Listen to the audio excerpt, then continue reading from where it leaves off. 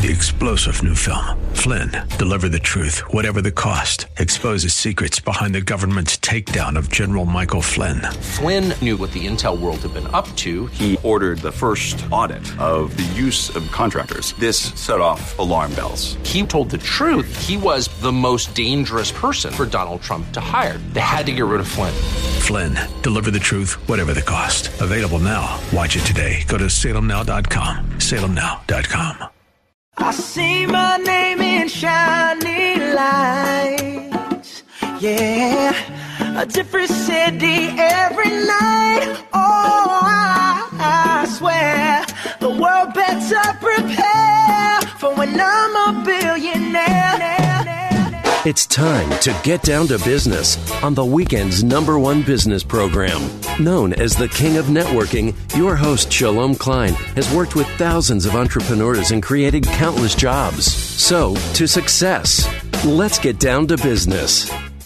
And indeed, we're all about small business, jobs, and entrepreneurship and business. We talk a lot about business here. You're on with Get Down to Business, and I'm your host, Shalom Klein. Remember, you can always download podcasts from my website, syklein.com. While you're there, don't forget to follow me on Twitter, at Shalom Klein. So I've got a treat in store for you. I'm thrilled to be joined by workplace legal expert Peter Raybar, who has worked for decades in in helping clients through the most important decisions of their professional lives. After almost 20 years of representing major international corporate clients in high-profile matters, specifically in employment law, Peter founded the Raybar Group, a boutique employment law practice based in New York City, specializing in representing individuals including C-suite executives, media personalities, and other professionals working in finance, media, sports, real estate, fashion, and tech. Peter Raybar, welcome to the program. Thanks. Great to be here. Thanks for that great introduction. Absolutely. A pleasure to have you. So I always like to start in the very, very beginning. Peter, when you initially got into law, did you imagine that you'd be heading off on your own and working with some pretty high-profile individuals? No, it was never in the cards for me to start my own practice, to be honest. When I went to law school and graduated, I wanted to be a sports lawyer. So I did want to work on high-profile matters, but, on behalf of leagues and teams. And, I did that for a while at a big law firm, but ultimately, here I am doing it in a very different capacity. And, it's been a wonderful road, and I love what I am doing now, so I'm really happy with the decision. Absolutely. So in a nutshell, tell us what your area of expertise is and how you've sort of developed that niche. Sure. My expertise is employment law. It's all I do, and I work on all aspects of employment law, every aspect of work of a workplace decision. I represent mostly executives now and individuals. But I started my career working on behalf of companies, first at a major law firm and then at a major media company. And as time went on and as my network grew, I realized there was a real need. Individuals were having a really hard time, getting good workplace advice and good employment advice. And so instead of sending out cases to friends who were doing that work, I decided to start my own practice and do it. Fantastic. So it's you are touching on something really, really interesting that I know all of our listeners are curious about: employment law. And whether you are a major media figure like some of your clients that you work with, Peter, or somebody local and working in a company or certainly owning a small business, there's a lot that folks need to know. So what are some of the common threads and common themes that you hear from your clients and beyond?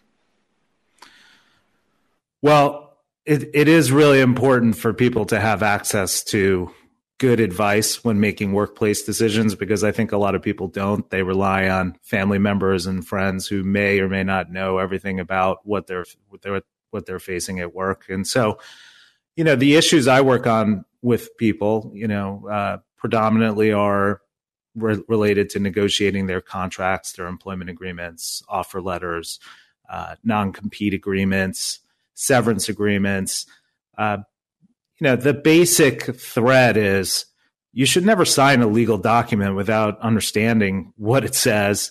And if you're not a lawyer or you don't understand what it says, you should have someone explain it to you, and you should hire someone to work on it with you.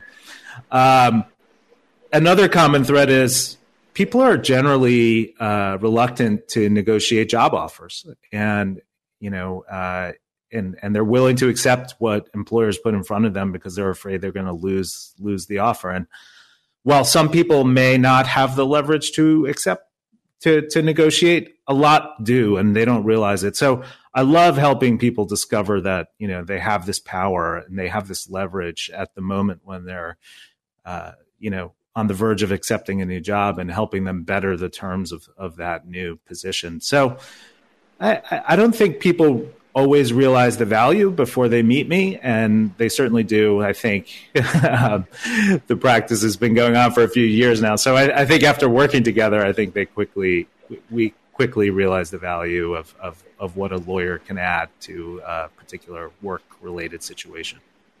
No question about it. Again, I'm chatting with attorney Peter Rabar, who, as you've been hearing, we've been talking about common threads and common themes in employment law. And Peter, I want to spend the next few minutes talking about, call it current events. So we can talk about some high-profile cases that are out there. I know that you are frequently in the media sharing your feedback. But let's talk about something that everybody is hearing more and more about, and that is ChatGPT and AI and so on. What does that connect with employment law? And again, whether you're an employee or an employer, what do folks need to know so they're staying on the right side of the issue? This is my favorite topic. I've been talking about it so much lately, and every day the things we could talk about grow. But I'll give you the headlines. If you're an employer, certainly you're going to want to find ways to introduce generative AI tools into your business.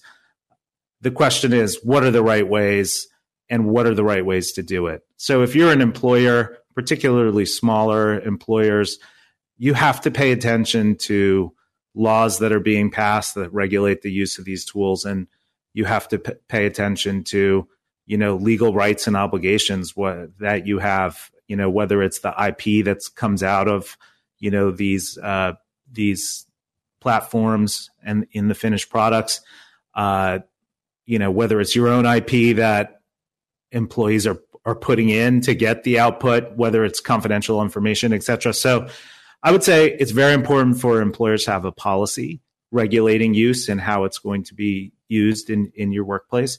For employees, I would say don't be afraid of AI. There's a lot of stories out there about AI taking everyone's jobs and replacing all the humans, et cetera. Don't worry about that. Just put that to the side. What you should be focused on as a worker is mastering AI tools. All of these tools need humans to enable them, to put data into them, to put prompts into them, et cetera. Become an expert. Become someone who is of value to an employer. If you're in college, you have no excuse not to master these tools. Put it on your resume, put it on your LinkedIn. This is a key skill that employers are looking for right now. So make sure that you are becoming a master, not someone who's afraid of losing their job. Yeah, no question about it. Again, AI is around. It's here to stay.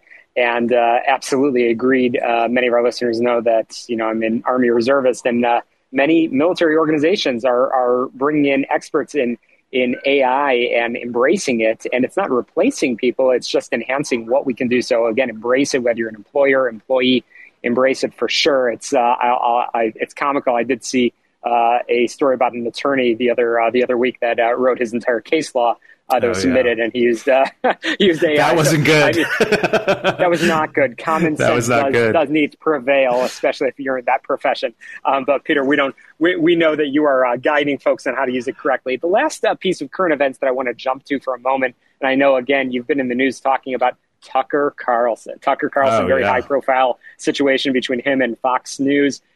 Who do you think is going to have the upper hand in that little employment law legal battle that's going on? It's a really interesting battle.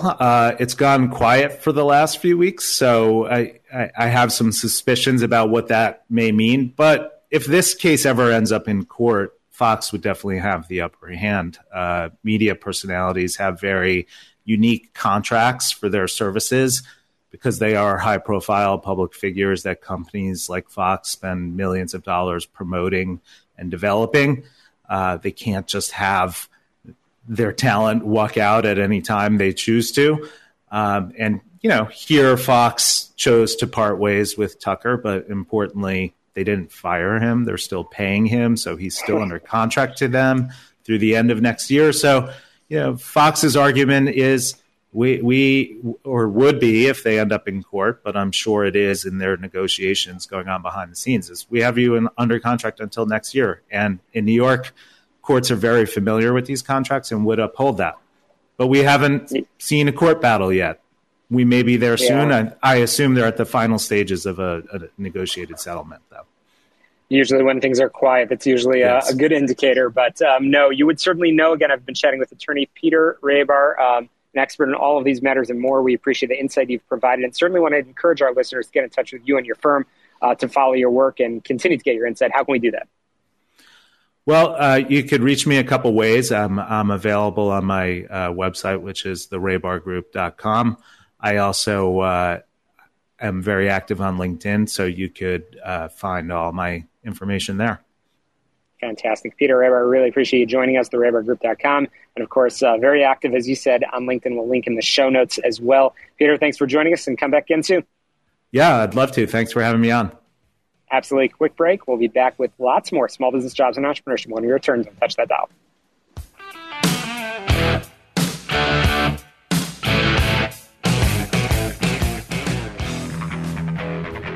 Hey, and we're back on the show all about small business, jobs, and entrepreneurship. Welcome back to Get Down to Business. I'm excited to be joined by Christina Wallace, a senior lecturer of entrepreneurial management at Harvard Business School, angel investor and author of The Portfolio Life, How to Future-Proof Your Career, Avoid Burnout, and Build a Life Bigger Than Your Business Card.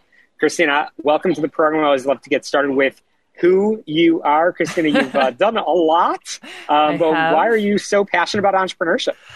That's a great question. I love both building things that don't exist before, going from nothing to something, and the joy of kind of rallying a team around solving customer problems.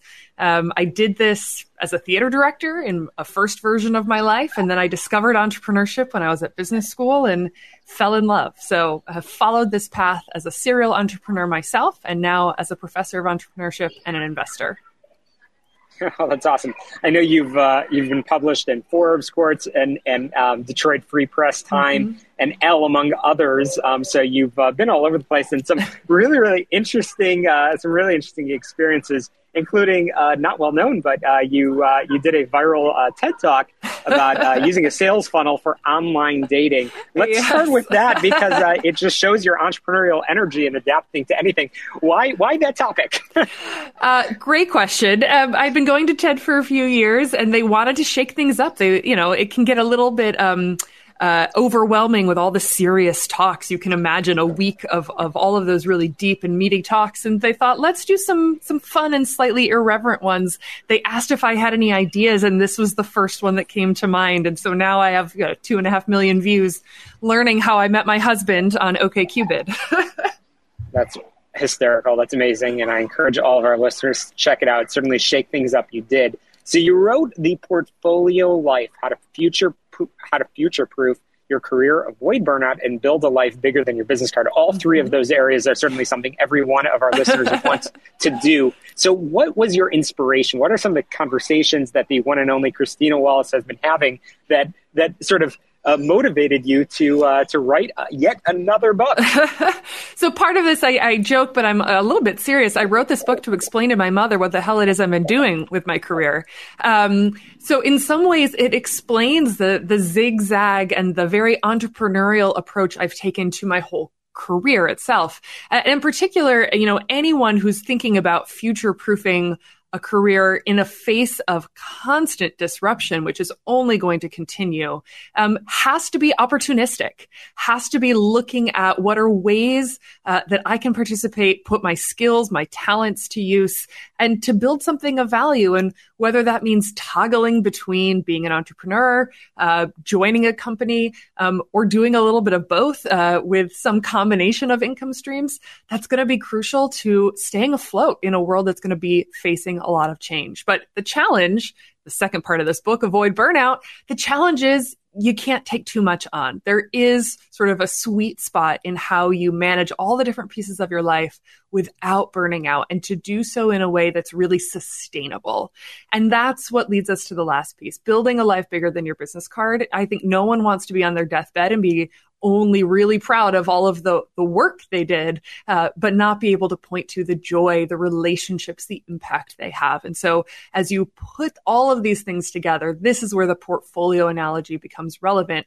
How are you allocating your time, your talents, your energy across a portfolio that makes up work, life, family, and all of the other things that matter?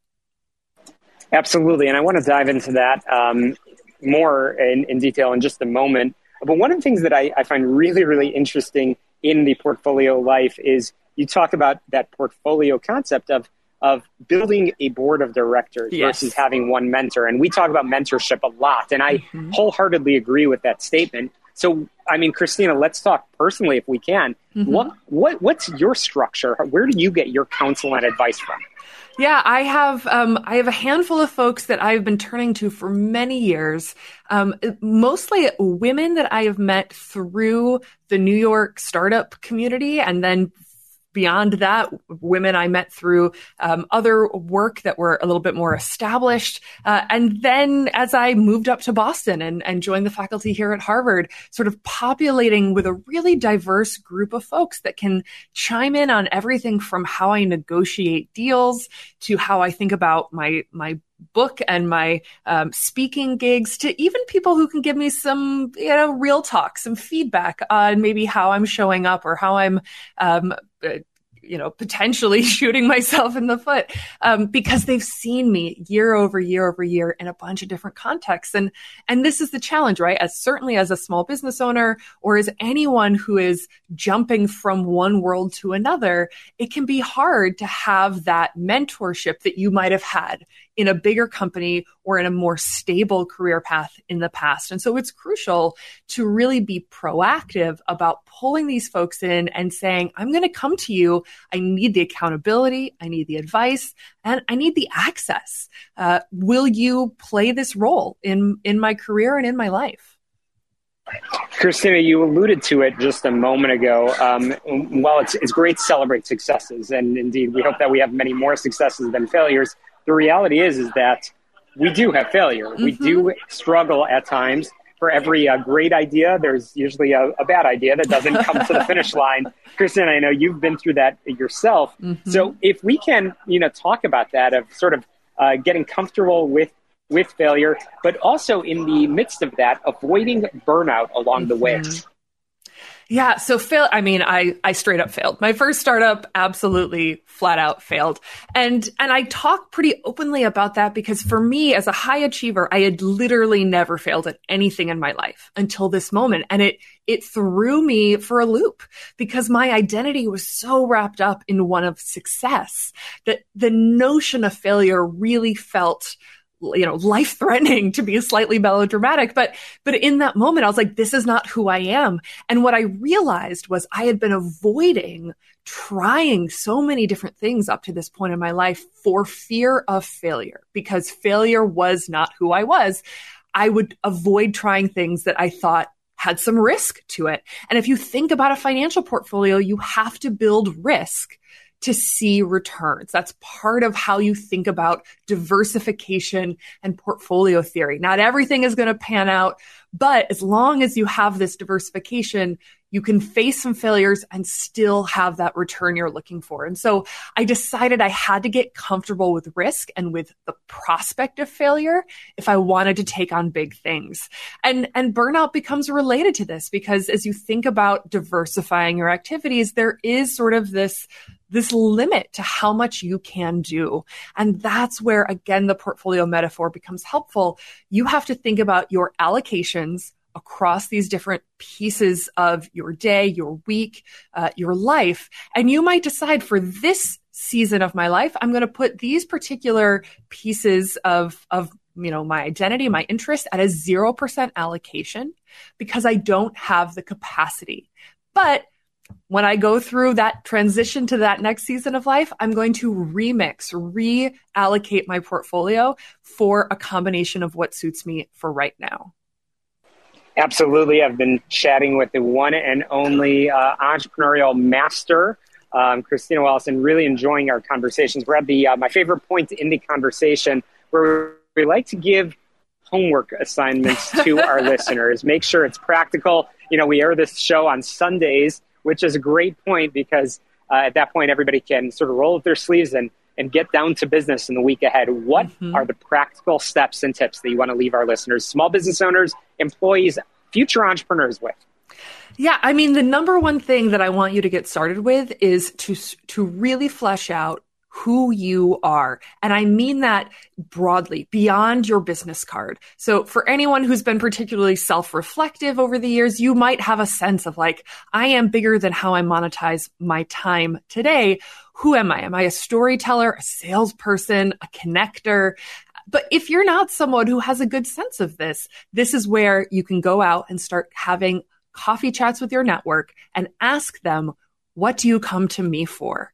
Where do I stand out against my peers? When have you seen me happiest? And start collecting data on how you show up in the world and what unique thing you have to offer. That's going to power how you think about the next chapter.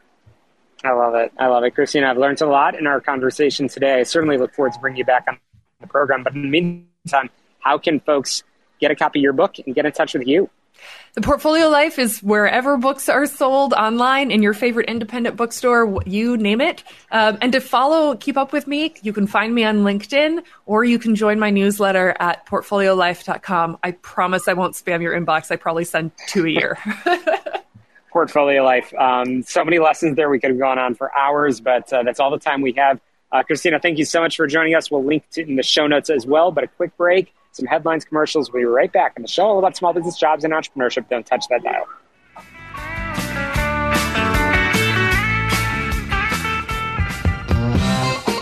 Welcome back to Get Down to Business, the show all about small business, jobs, and entrepreneurship. We've got a real treat in store for you. I'm thrilled to be joined by Dr. Deji Oyode, who was the first African immigrant to become a nuclear missile operator in the United States Air Force and serve in 3 U.S. military branches. He is a trained veterinary surgeon, combat medic, nuclear weapons system SME, and the list goes on and on. In fact, he's doing some work as a United States Space Force, Department of Defense civilian at the Pentagon, and he has turned his storytelling as solace from an early life of poverty and loss. His new book is Underground, a memoir of hope, faith, and the American dream. Deji, welcome to the program. Thanks so much for joining us. Hey, thank you very much for having me. How are you today? Yeah, I'm fantastic. It's an honor to have you on. Thank you for your continued service and inspiring our listeners with, again, Underground, the memoir of hope, faith, and the American dream. You certainly have a lot to say about the American dream. So let's dive right in because we've got a segment over here. Why did you write Underground? Well, I wrote Underground. It wasn't meant to be a book, but I when I got married and had my daughter in 2010, I thought, I needed to keep a record, of how I got here. I was the first to come to the United States, and I wanted to have a record, how I came here, what I went through to build a life that I've been able to build for us, and hopefully be able to carry that information on to the next generation and the generation after that. So in 2013, when my son arrived, I decided, you know what, I'm going to start writing. I need to keep this record. And then while I was doing that, I remembered a lot more than I thought I would. And I got a little emotional and just kept pouring things out. And eventually, I showed it was just a long write-up, and I didn't have chapters and anything like that. My wife reviewed it, and, she started crying after a couple pages in and said, I can't believe you went through all these. And you absolutely need to turn this into a book because this can change so many lives, And I don't want to share all the secrets, Deji, because we're going to send people over to your book and, of course, to your website. But your wife is absolutely right. Your Underground, a memoir of hope, faith, and the American dream indeed. I love talking about the American dream, and you have lived it, my friend. You went from becoming a veterinary surgeon to becoming a U.S. sailor in the Navy, an airman in the Air Force, and guardian in the Space Force. I mean, as an Army guy myself, I'm only offended that you haven't spent more time in the ranks of Green. But I mean, how did you go through that journey, and why did you even join the military to start with? For two reasons. I think number one reason was at that point, I think I had just written my board exams in the U.S. to practice as a veterinary surgeon and as a veterinary doctor. And then I just knew something was missing. I felt like I needed to live a purposeful life. And I don't think practicing 100% full time, I was going to get that. So I started, looking for something that would just make me feel fulfilled. And I always liked the idea of being in the military. And I thought I could do more. I could touch more lives. I could reach more people. And so I did. But the second reason also at that time, I had my permanent residency after I got married. And, my mom and my siblings were still in Nigeria. And, one of the fastest ways to naturalize in the United States, you enlist in the military and then you naturalize. And then as a graduate, I could commission, right, as a commissioned officer. So I decided to go through that route, and I would say thanks to the military, because I remember when I was in a Navy boot camp, it was when I got naturalized, and coming out of boot camp, I was already eligible to file for my mom. And before you know that, she was able to file for my kid brother. So it was all encompassing. I thought it was just, I was just searching for happiness, and sense of fulfillment. And it took me where I needed to be. Yeah, well, I love that you're telling this story, and hopefully it inspires folks, because you talk in the book about how your Nigerian upbringing instilled in you the power of community and faith, and how you overcame some of that prejudice. And now, of course, as you just said a moment ago, Deji, serving in 3 branches of the U.S. military and believing in the American dream, which is inspiring. So, Deji, we only have about a minute and a half remaining, and I just want to give you the last minute or so. What do you want to say to immigrants and maybe non-immigrants seeking that American dream? What is that underlying message in Underground? Well, the underlying message for immigrants and non-immigrants alike is that irrespective of who you are or where you come from, if you envision something or you dream of something, it can happen. If you're ready to do the work it takes, you can turn that into reality. You can make your dreams come true, but you have to be willing to do the work. You will experience failures. Don't let them deter you. Learn from them, move forward, and always believe there's light at the end of the tunnel, and keep pressing on. And don't take for granted the privileges and opportunities that are around you, no matter how little, how tiny those opportunities are. Appreciate them, acknowledge them, thank God for them, and then take advantage of those opportunities, because a lot of people don't have them. Amen, my brother. No, I appreciate it. And I appreciate your service, and I appreciate you inspiring everybody with the book Underground. How can people get in touch with you and pick up a copy of the book? Yes, it's everywhere. It's online. Just go online, tap Deji Ayoade Underground, and you will see it's at Barnes & Nobles, Amazon, and anywhere you can pick up online. But also you can get it on my website, which is dejiayoade.com. And it's like a one-stop shop for everything, my podcasts and articles and awesome. Everything is there on there. Well, we'll link in the show notes as well, and I look forward to having you back on, because I know where there's one book, there's probably many more. Deji Ayoade, thank you so much for joining us. We'll be right back. Thank you.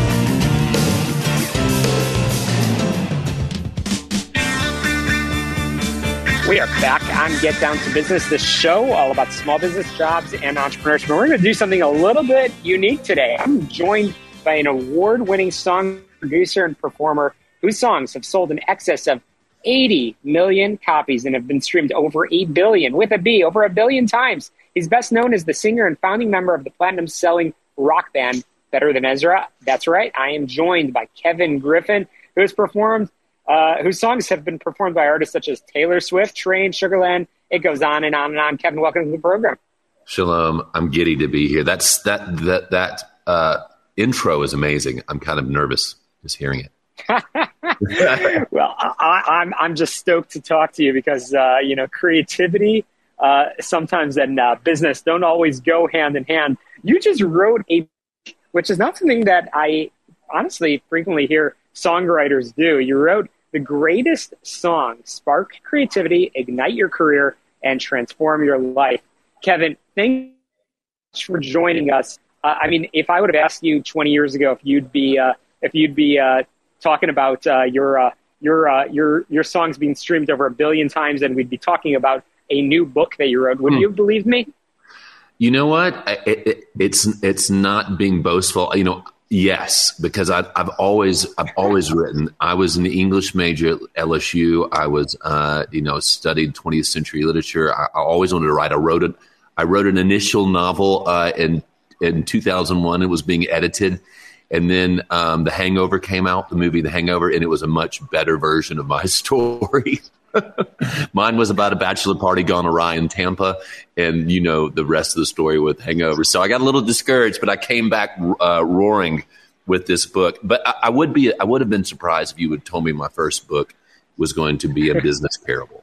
You know, well, I love it, and our listeners love it because this is something that everybody needs to know about. So again, finding creativity in a career. So Kevin, you've already dove into it, but let's talk about your story and how you've become, frankly, so passionate, but also getting comfortable with failure, which is something that, frankly, every entrepreneur and everybody in their own career, frankly, has to deal with. What were some of those lessons or aha moments for you? I think, the whole genesis of the book was when I was asked to do a speech to a YPO group in Dallas. And my answer to everything, I live in the world of yes. You ask me, you present me an idea and I say yes. And then I figure out how I'm going to get it done. And so I said yes to do a speech to a business group of entrepreneurs, men and women. And as I started to, as the months went by, and then I realized I need to talk about something. These are very astute people. I started kind of looking at my career and the tools that I had to learn through failure, through success, things that I do on a daily basis to stay successful and inspired and nimble and creative and competitive and ultimately happy.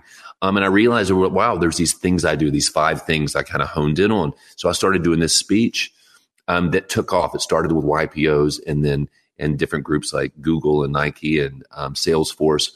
And so I realized the epiphany for me was, wow, the creative tools I use to write a song and in the music business, the things I do to stay competitive are the same tools that anybody can use, whether it's in music or in tech, whatever your business endeavor is.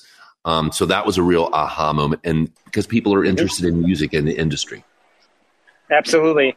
I mean, Kevin, it's a remarkable lesson, and kudos to you for finding that creativity in your own career, which, as you said a moment ago, certainly through song, but also through the written word, you have found that.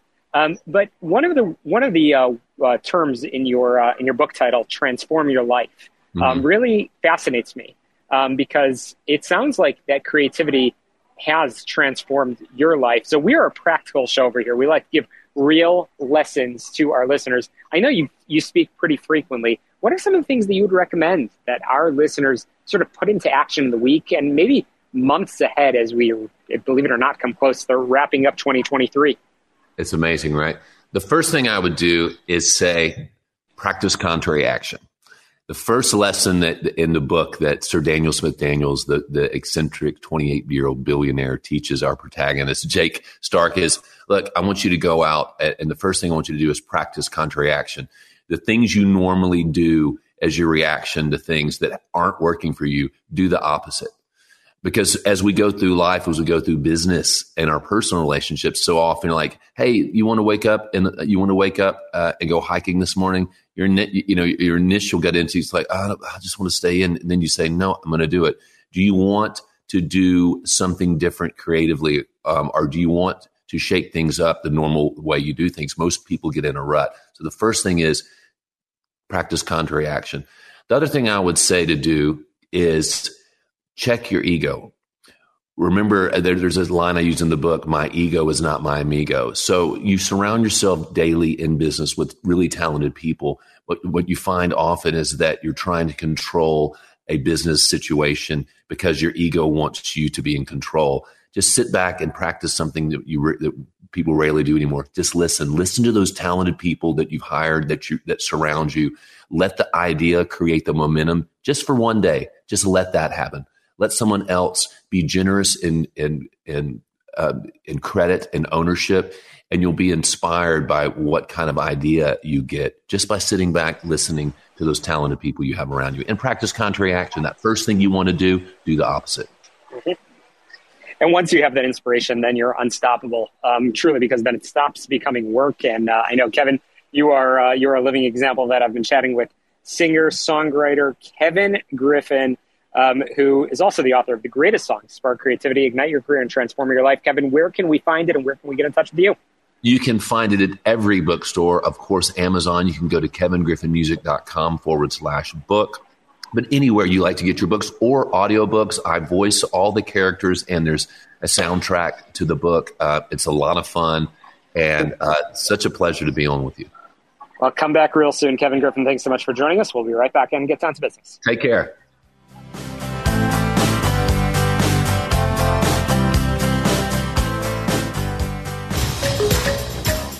Hey, welcome back to Get Down to Business, the show all about small business, jobs, and entrepreneurship. I'm thrilled to be joined by Ash Beckham, who is a speaker, equality advocate, and author of Step Up, How to Live with Courage and Become an Everyday Leader. That's certainly something all of our listeners need to know. Ash, I know you've got a lot out there. You have a TEDx talk coming out of your closet, which has become quite the viral sensation, and you have spoken quite prominently as the keynote for the first LGBTQ conference at Harvard University. Ash, welcome to the program. Thanks so much for being here. Absolutely. So let's talk about your story. Why are you so passionate about this, and what do we need to know about Step Up? You know, I started with the TED Talk, and it really empowered me that, you know, our individual stories matter. When we can connect with people through humor and our human experience, we really can move the dial on changing diversity, equity, and inclusion practices and cultures anywhere, right? In organizations, within our community, because we can really dial into our own stories. We can't expect people to know what our life experience has been unless we're willing to share it. And I started to do that and got some traction and really felt like I was making an impact. So that was the impetus of it. Absolutely. Well, traction indeed.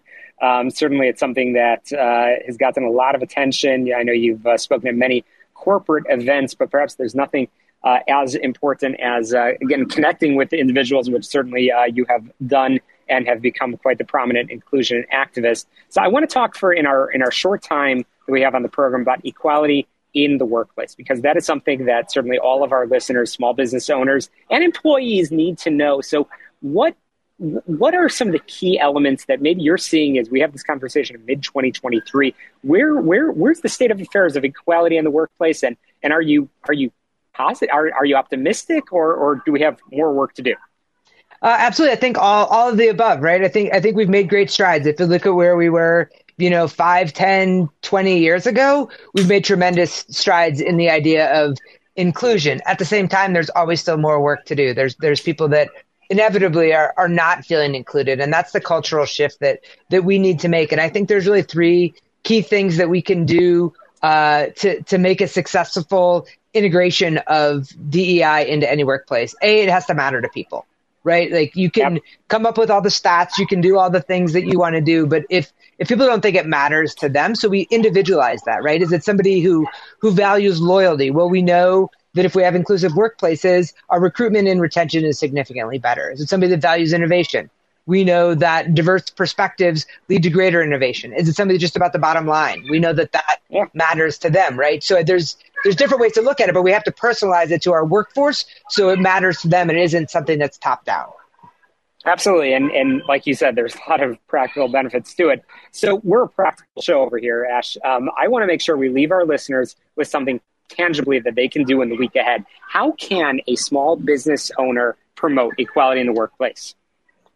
I think it's all about education and resources, right? I think when you make DEI something that's on a performance report, right, that's on an annual review, and you can measure that metric in whatever way you want, but we all know what gets measured gets changed, right? So if that's something that people have accountability for, whether that's personal education, whether that's integrating it into the training that we're doing, that there's a measurable component for everybody. And this is not an HR issue, right? This is something that happens across the board. So how is DEI and inclusion brought into a performance review for all employees? It lets us know where we are and then gives us the path of where we need to go. But that's the first thing, is that it's something that we're going to measure. And that really makes every employee part of the solution.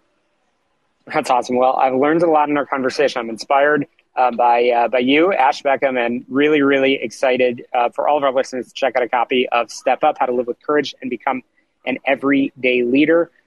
Ash, I know folks can find out more about you on your website, ashbeckham.com, BECKHAM.com, over social and Twitter. We'll link in our show notes. Ash, thank you so much for joining us on the program. Thanks so much. Have a great day. Absolutely. And that's a wrap for us here on the show all about small business, jobs, and entrepreneurship. Go to my website, SYKlein.com.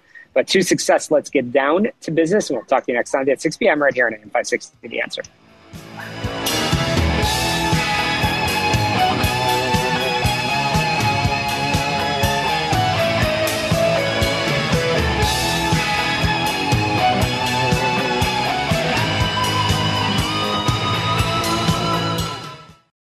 Three-star General Michael J. Flynn, head of the Pentagon Intelligence Agency, knew all the government's dirty secrets. He was one of the most respected generals in the military. Flynn knew what the intel world had been up to. He understood its funding. He ordered the first audit of the use of contractors. This set off alarm bells. The explosive new documentary, Flynn, Deliver the Truth, Whatever the Cost, uncovers the facts behind this scandal. Flynn told the truth. He was the most dangerous person for Donald Trump to hire. I find out the worst enemy that I'm going to face in my life is right here in America. They took my assessment and they wanted me to change it. And I was like, I'm not changing it. They had to get rid of Flynn. With in-depth interviews, archival footage, and never-before-seen personal records of the man behind the headlines. I just felt like I was drowning. Flynn, Deliver the Truth, Whatever the Cost. Available now. Watch it today. Go to salemnow.com. salemnow.com.